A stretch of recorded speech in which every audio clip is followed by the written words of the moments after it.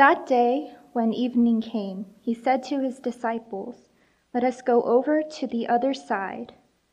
Leaving the crowd behind, they took him along, just as he was in the boat. There were also other boats with him. A furious squall came up, and the waves broke over the boat so that it was nearly swamped. Jesus was in the stern, sleeping on a cushion. The disciples woke him and said to him, "Teacher, don't you care if we drown?" He got up, rebuked the wind, and said to the waves, "Quiet, be still." Then the wind died down, and it was completely calm. He said to his disciples, "Why are you so afraid? Do you still have no faith?" They were terrified and asked each other, "Who is this? Even the wind and the waves obey him." This is the word of God. Good morning again. Please turn with me in your Bibles to Mark chapter 4. We are in a series titled Jesus Immediately, the Gospel According to Mark. And we are in a bit of a transition passage this morning because we're moving from a collection of parables, which we've looked at in recent weeks, to a collection of miracles. So Mark wants us to understand. He makes this very clear from the very first sentence of his gospel. Chapter 1, verse 1. We read the words. This is his goal, the beginning of the good news of Jesus the Messiah, the Son of God. And Mark has a multi-pronged approach. He's wasting no time in helping us to see from a variety of angles that his central character is indeed the Messiah, the King of Israel, the Savior of the world, and the eternal Son of God. And he's showing us that through the wisdom of Jesus' teaching. That's what we've been looking at with the parables. Jesus revealing the secrets of the kingdom of heaven to those who belong to him and concealing it from those on whom God's judgment rests because of their hardness and unbelief. But we see the wisdom and the majesty of this Son of God, of this towering figure in the pages of Mark, not only through parables, but also now through miracles. Now, this is not the first miracle in the gospel. You'll remember Jesus casting out the demon in the synagogue and healing the leper. But this is the first nature miracle that Mark records. Mark is inviting us in these verses, inviting us as his hearers and his readers to come along with Jesus and the disciples in the boat. That's what we're going to do this morning. For the next few minutes, we are going to climb into the boat with Jesus and the disciples. And if you know the story, if you were paying attention as Diana read it, you know we are in for a wild ride. So climb in with me. I have two simple points. First, Jesus sleeps. We'll see that in verses 35 to 38.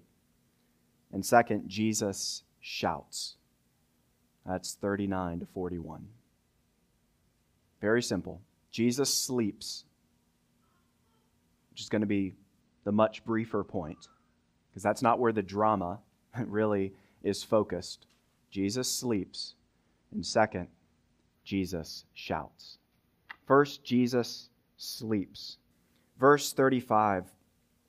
That day when evening came. So Mark is describing a single day in the ministry of Jesus. He's been teaching the crowds publicly, instructing his disciples privately, and Jesus is exhausted.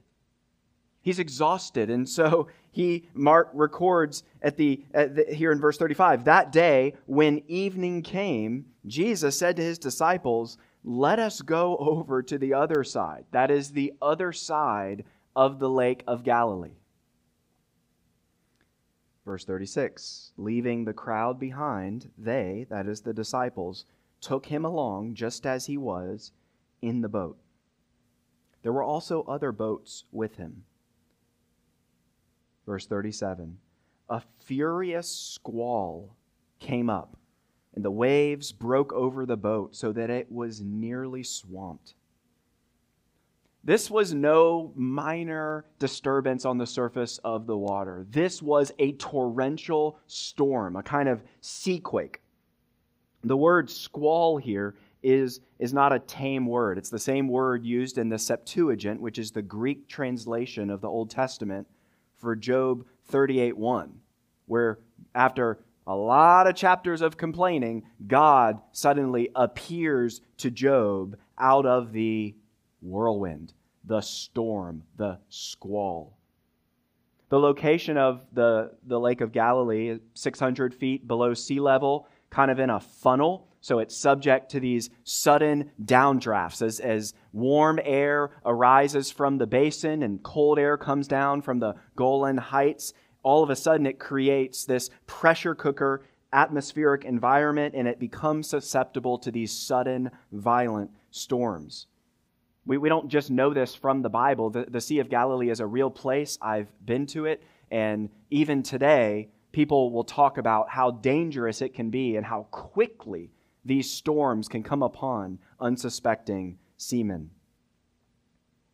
So the picture here in verse 37 is of this fishing boat. By the way, in 1986, archaeologists uncovered an intact fishing boat, 27 feet long, and with the help of carbon dating and all the rest, were able to say that it was probably original to the first century. So around this time, we can have a sense of what these boats were like. They weren't like little dinky canoes, but they're also not ships. They can seat about 15 people. They would have had a little under cabin area, a stern, which we'll see in a moment, is featured in this story. But the picture here is of a squall so furious that this fishing boat is bobbing like a bath toy. Waves are crashing over the sides. The boat is becoming waterlogged. The thing is going to capsize at any moment. I mean, you know a storm is bad if veteran seamen, many of these guys have lived their whole lives on this lake, if they're freaking out. And that's exactly what these disciples are doing. So before we proceed, I just want to ask a question of you, ask a question of the text. Who led the disciples into this furious storm? Well, Jesus did. Verse 35. Let us go over to the other side. Jesus didn't say that because he's a poor meteorologist. He needs to brush up on his forecasting. Jesus knew the forecast better than they did. This is a good reminder for us. We thought about this back in chapter 1, if you remember, after the baptism of Jesus. Who is it that then thrust him, sent him out into the wilderness to be tempted by Satan? Well, it wasn't Satan luring him out. It was the Spirit of God who sent Jesus into the wilderness. It's a similar idea here. Sometimes Jesus spares us from the storm, but other times he sends us right into the eye of it. But don't miss this detail. I mean, if we just leave it at that, you never know if he's going to spare you or send you. The most encouraging detail is that he comes with us. He didn't say to these disciples, get in this boat, go to the other side. He's in the boat too. He never sends us into the storm alone, even when it feels like he's sleeping while we're screaming. And the other thing to just notice here before we proceed is that how quickly the storm came. The storm came suddenly, which is exactly the way that trials tend to come into our lives. They don't show up on our Google Calendar, on our Apple Calendar. I got an alert. 2 weeks from today, trial. That's not how it happens. Which means that now is the time. Now, I recognize some of you are in the storm right now. But for those of you who are not yet in the storm, now is the time, when you're still on the shore, to prepare for the storm, to strengthen the muscle of faith, which was the very muscle that these disciples didn't have, as we'll see. Verse 38, Jesus was in the stern. So this is in the midst of this furious squall. The fishing boat, as I said, is bobbing like a bath toy. It's about to capsize. Verse 38, Jesus was in the stern, sleeping on a cushion. Don't think of this as some feathered pillow. This was probably like the sandbag used for ballast in the boat. But he's so tired, so depleted from healing and casting out demons and teaching needy crowds and doing good to people who don't deserve it, that he is slumbering like a baby while the boat wobbles and the disciples are scrambling for a solution. By the way, remember I've told you guys that Mark was not one of the 12 disciples, but he was a close friend of Peter, who was not only one of the 12, but part of Jesus' inner circle of 3, Peter, James, and John. Mark is deriving a lot of the material for his gospel from Peter. But every now and then, that becomes more pronounced. The fact that this reads like an eyewitness account. And this is one of those examples. I mean, the attention to detail here in what is a pretty brief story. And we know from Mark, of all the 4 gospel writers, Mark is the most sparing with details. Mark doesn't like to elaborate on things. He doesn't like to spill needless ink. And yet here, there's a lot of needless details. The kind of stuff that you wouldn't include if it didn't really happen.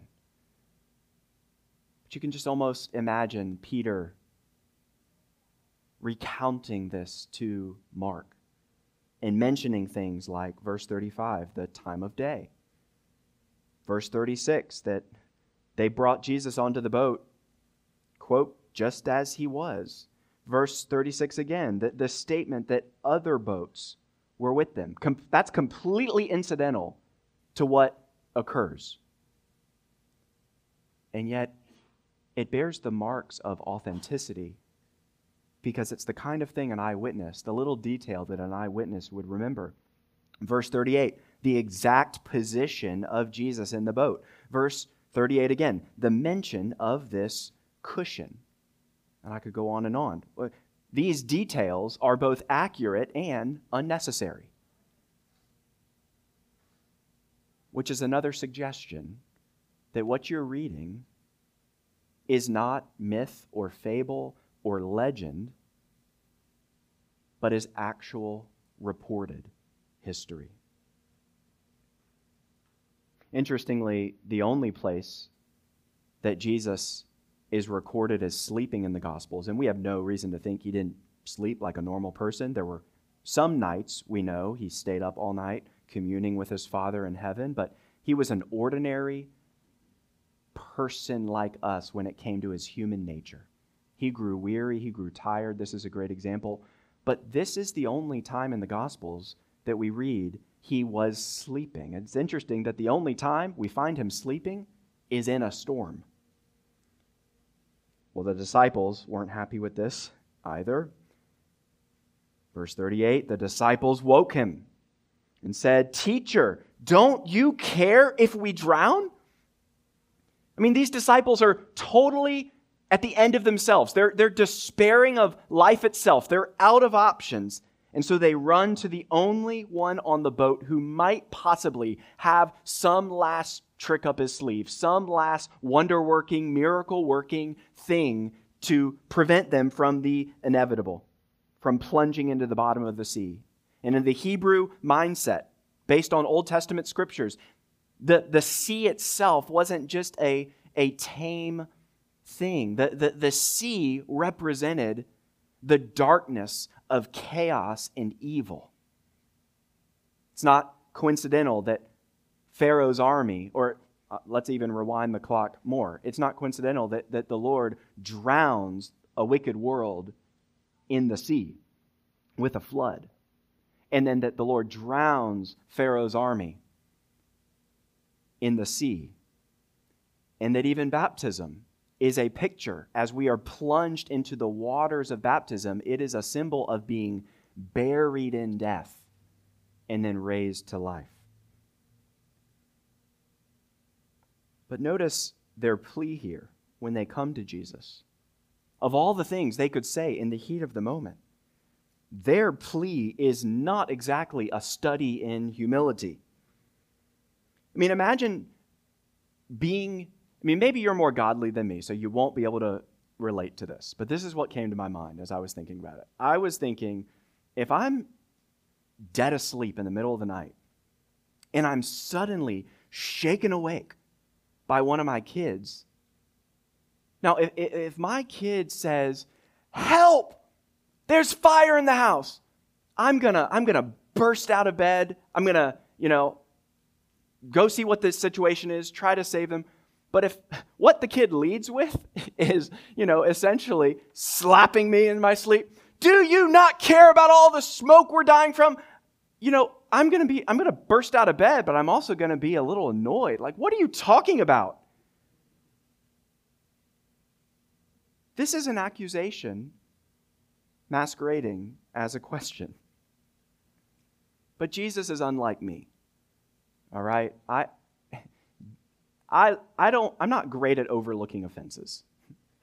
Jesus knows how to overlook an offense. And so he doesn't even rebuke the question. He just rebukes the storm.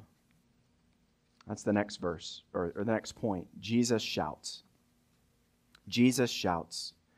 Verse 39, he got up. Now, we would expect to read, if this were an account of an ordinary person, of a good moral teacher, we would expect to read something like, verse 39, he got up and joined them in their fear. But of course, that's not what he does at all. Instead, he sets his sights on the object of their fear. He got up, rebuked the wind, and said to the waves, "Quiet, be still." Then the wind died down, and it was completely calm.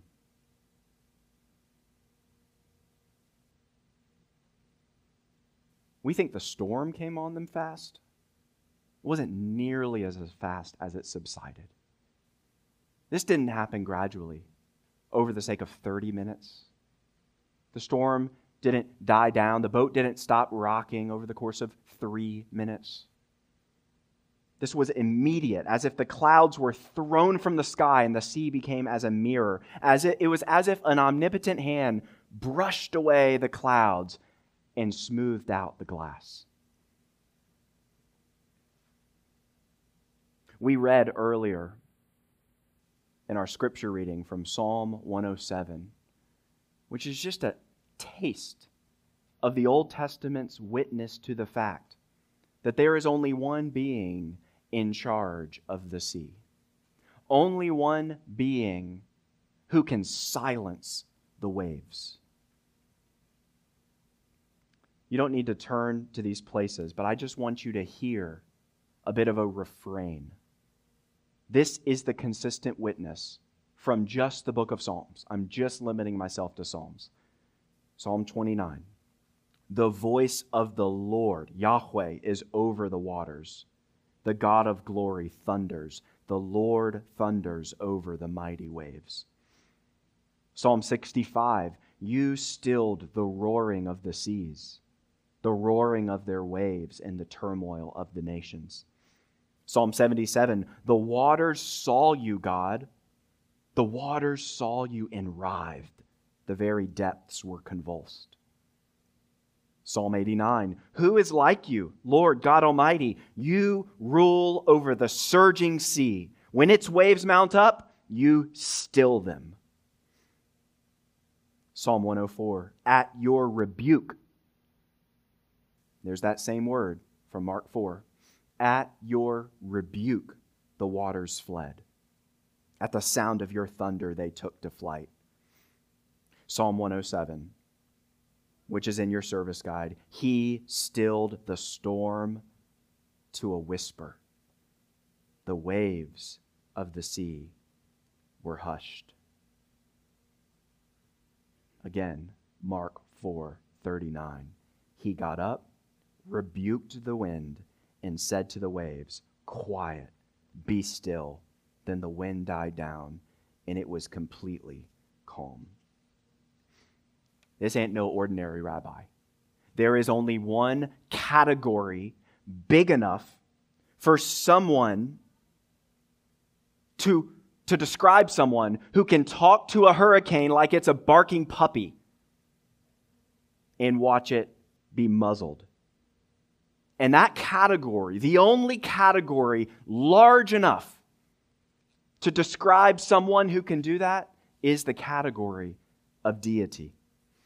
Christians have always confessed this truth, derived from the pages of God's Word, pages like this one, Mark 4, that Jesus is one person with two natures. Not two persons with one nature, not two persons with two natures, but one person with two distinct but inseparable natures, divine and human. The eternal Son of God, who has taken on humanity, who has become a man in order to live in our place and pay for our sins. Colton, our service leader, quoted briefly from our statement of faith. We did not compare notes beforehand, so I'm going to do it again. Same exact sentence.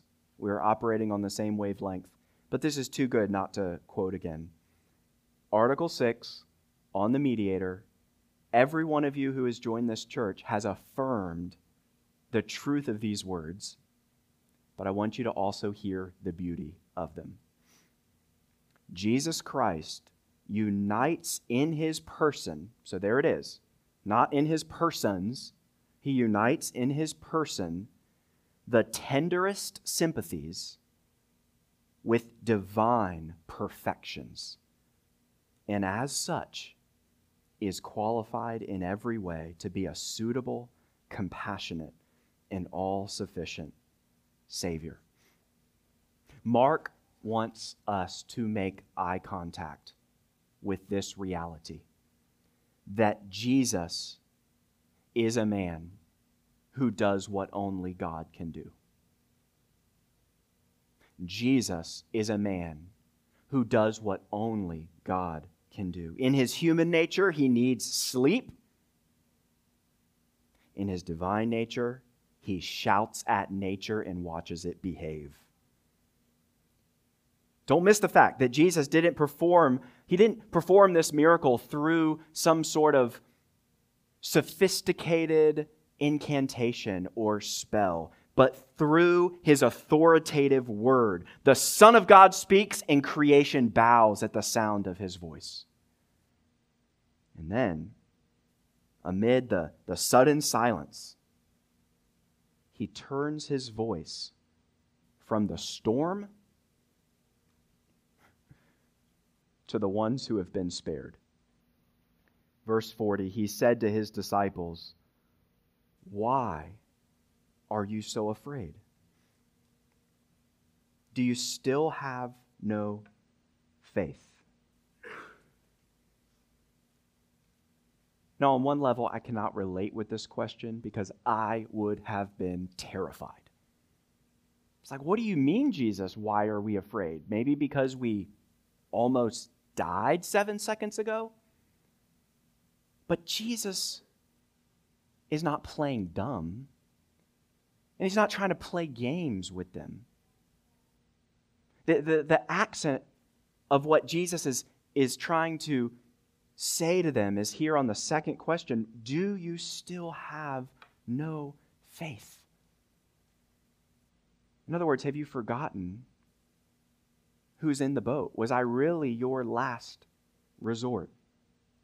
Now, I think it could be easy when we read a statement like that, do you still have no faith? To think of faith as just this sort of floating noun, right? This abstract floating thing, almost like a balloon, right? That sometimes we can grab it, sometimes we lose its grip. Do you have faith? Well, I don't know. Is the balloon still in my hand? You tell me. But according to the Bible, that's not what faith is at all. Faith is simply trust in an object. See, Jesus here is not expecting them to catch something or to conjure up something. He's not just saying like, come on, gin up some faith. He's asking them to trust Him. It's like, guys, after everything you've heard me teach and seen me do, did you really think I was going to die on this boat without completing the mission my Father gave me? Do you really think that my journey from the splendors of heaven at the right hand of the Father was going to end during the night in a Galilean lake?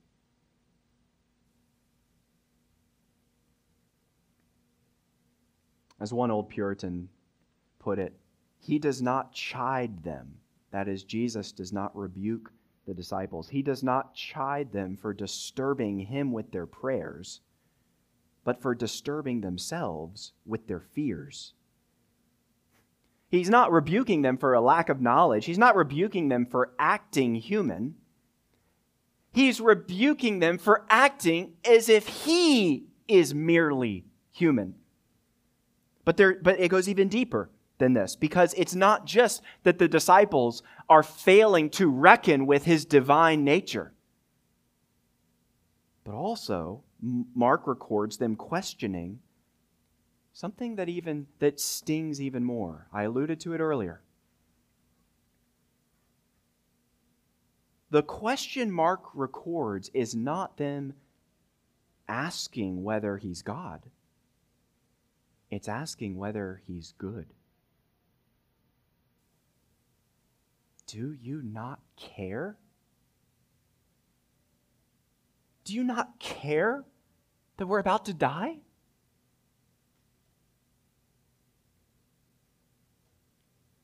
Sinclair Ferguson writes, "It was the cruelest question they could have asked." It was the cruelest question they could have asked because the very reason He was in the boat, indeed the world, was precisely because He cared for them. This story will remain underappreciated by us and underapplied in our lives if we stop at marveling, if we only marvel at the power of Jesus, but not also at His love. Earlier we sang the song, Holy, Holy, Holy, in which we declared that He is merciful and mighty. And this story is calling us to behold, to celebrate, to fall on our faces and worship the God who is simultaneously and gloriously both. Not mercy at the expense of might, not might at the expense of mercy, as if these are like hats that Jesus can put on one at a time and can only wear one at a time. No. He is always, simultaneously, majestically both merciful and mighty. Well, how did the disciples respond to Jesus' response? Verse 41. They were terrified and asked each other, "Who is this? Even the wind and the waves obey Him." Now, this is a better question. This, in fact, is the right question to be asking. Don't you care if we drown? That's not the right question. Who is this? That's the right one. What's so interesting is that it says they were terrified. Remember, the sea right now is glass. There's not a cloud in the sky. But they're terrified. Their fear didn't vanish when the storm did. Actually, it intensified. Because they're now, listen to me, friends, they are now staring at something more majestic and terrifying than a storm. They're bewildered with awe. I want you to see this progression. Look back at verse 37. How does Mark describe this squall? Furious. The word is megale. It's like a mega storm. Verse 39, look at the end. Then the wind died down and it was completely calm. The word again is megale. From mega storm to mega calm. And then verse 41, they were terrified. Guess what word? Megale. From a great storm, verse 37, to great calm, verse 39, to great fear, verse 41. And again, the mega fear, fear was occurring before the storm was over, obviously. But the mega fear, Mark says, only occurs after the mega storm has subsided. Because the only thing scarier than being in a little boat in a big storm is being in a little boat with a man who shouts at big storms and succeeds.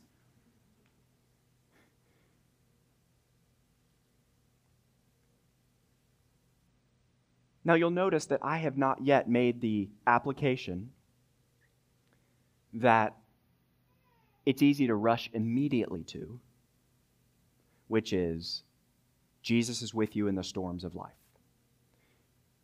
I actually think that's a valid application, textually warranted.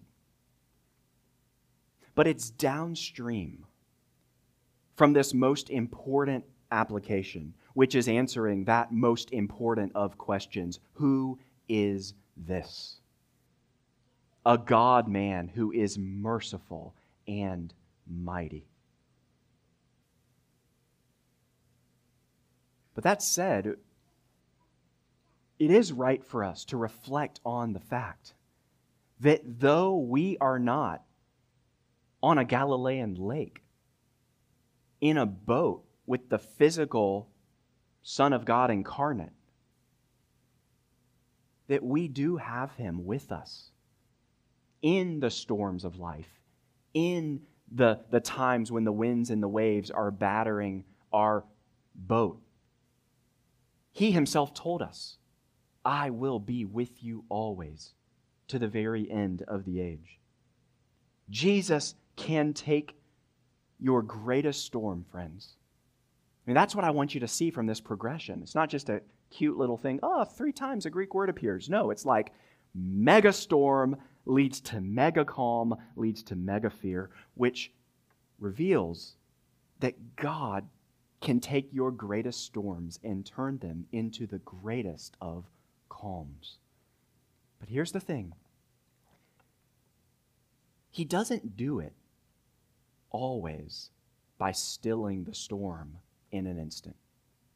Sometimes God does choose to calm the storm. But often, perhaps more often in this broken world, He doesn't so much calm the storm as He lets the storm rage and calms His child. He calms us in it. Jesus never promised us a life without storms. The idea that a believer will have a storm-free existence is a lie from the pit of hell. But Jesus does promise to be enough for us. To be enough for us when the winds and the waves of life. Anxiety, loneliness, desire for marriage, difficulties in marriage, frustrations in parenting, career setbacks, financial stress, the ravages of cancer, the certainty of death. You can add to this list. But when these winds and waves batter us and threaten to capsize our souls, Jesus says, I'm there and I'm enough for you. Because often the greatest miracle, friends, the greatest miracle he performs, I'm not saying it's the most enjoyable miracle for us, but often the greatest one is not the stilling of the storm, but the sustaining of the saints in the storm. To put it another way, sometimes he delivers us from storms, yes. Sometimes he will deliver you from storms, but usually he'll deliver you through the storm.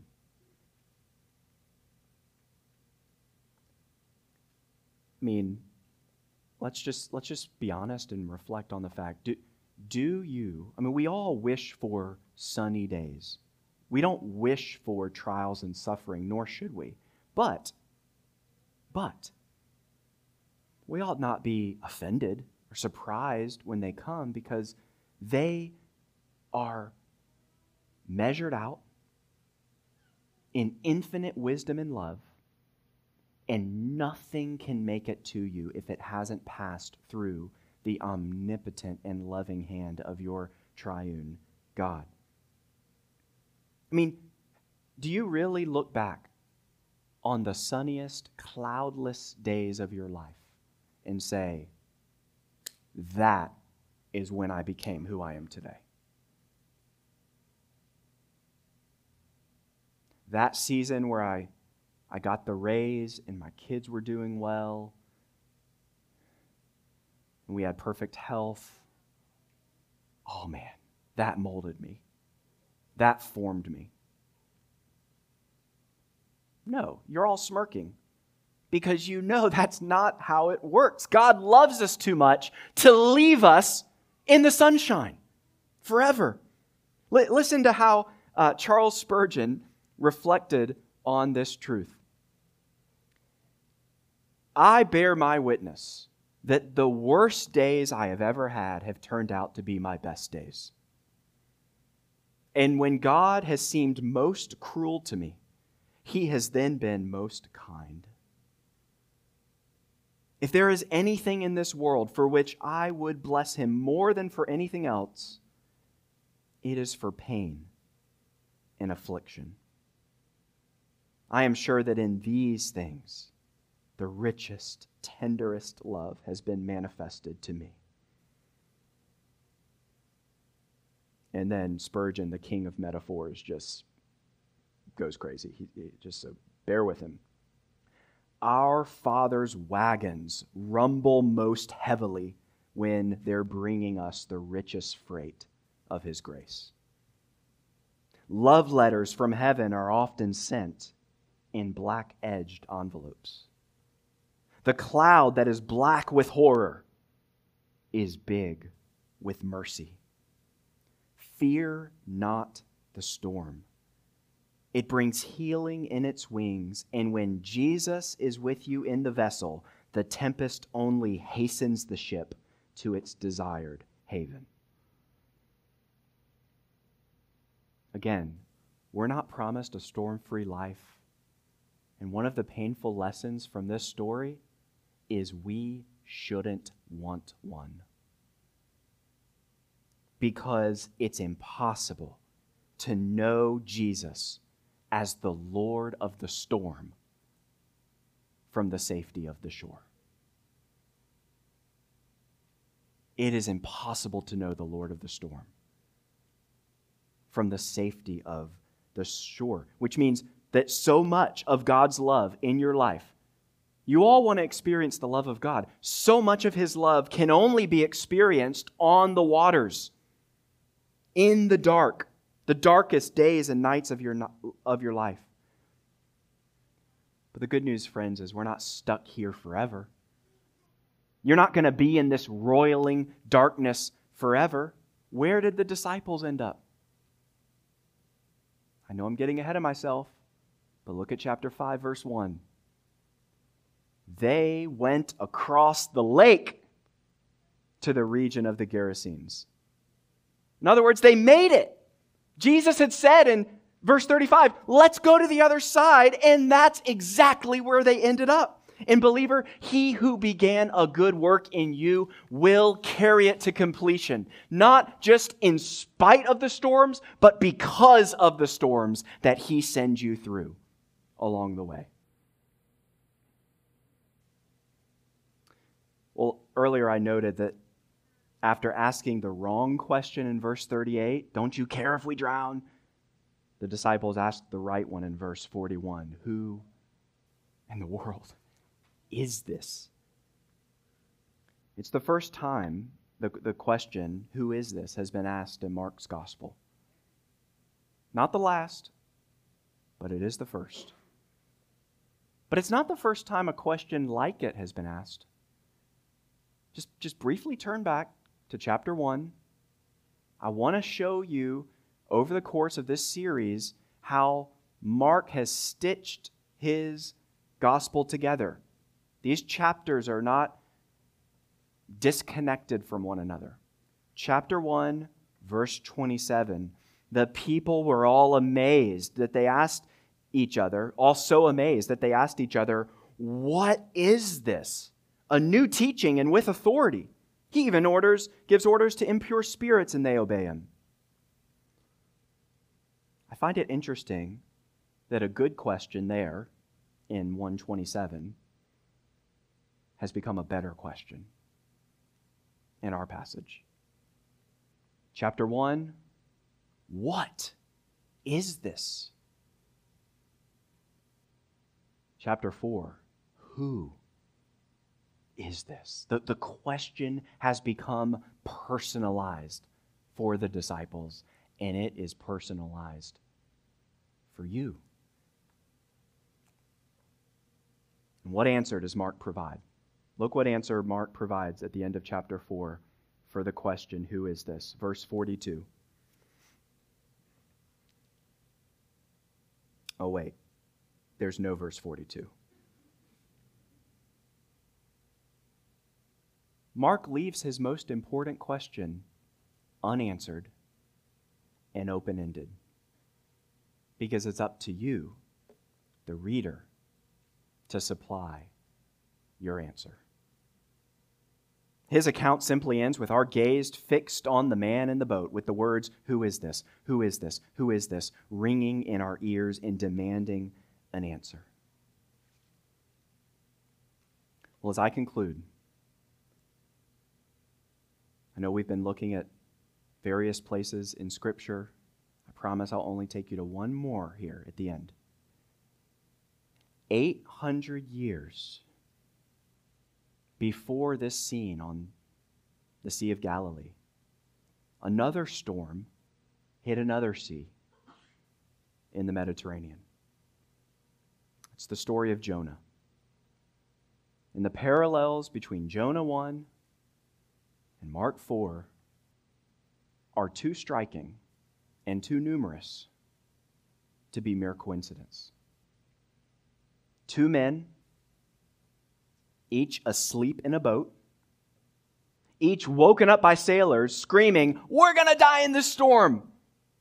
One man is exhausted from evading ministry. The other is exhausted from doing ministry. Jonah is sleeping like a baby in false peace.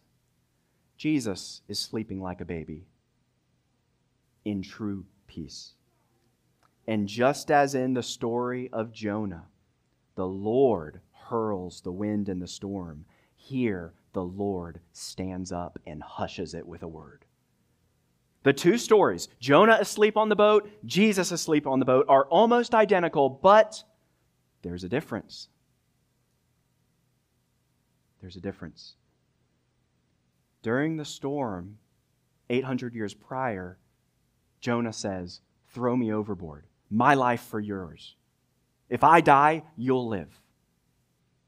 And they finally do it. They throw Jonah overboard into that place of chaos and death. That does not happen here in Mark 4, does it?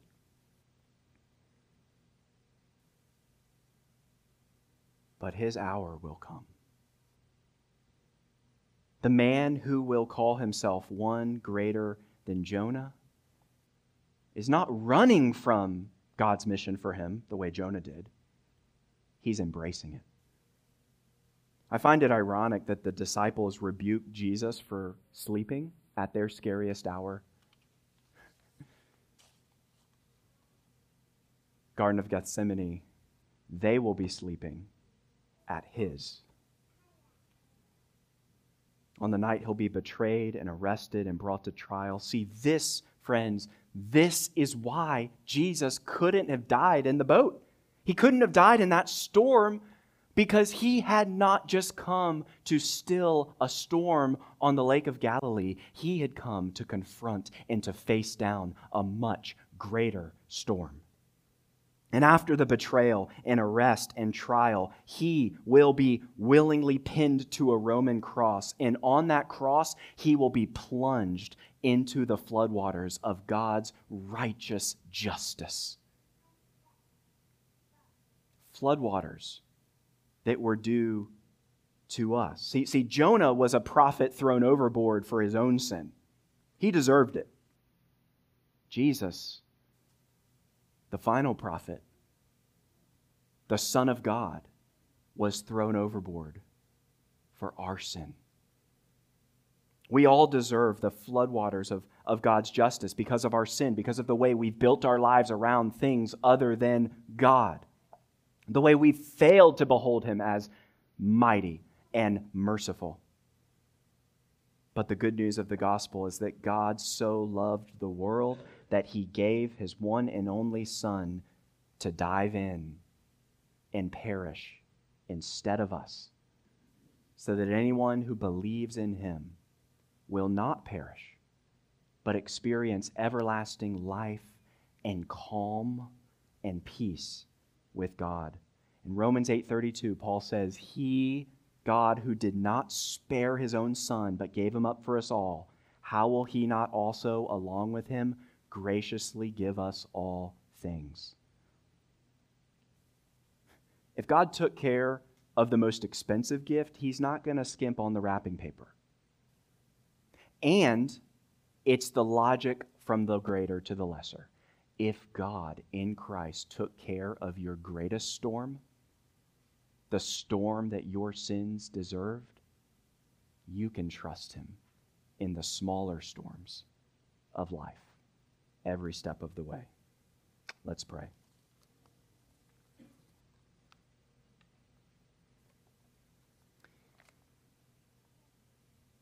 Father, we praise You for sending Jesus to be the God-man, the storm stiller, the one who talks to nature like a puppy, and the one who loves those You came to save.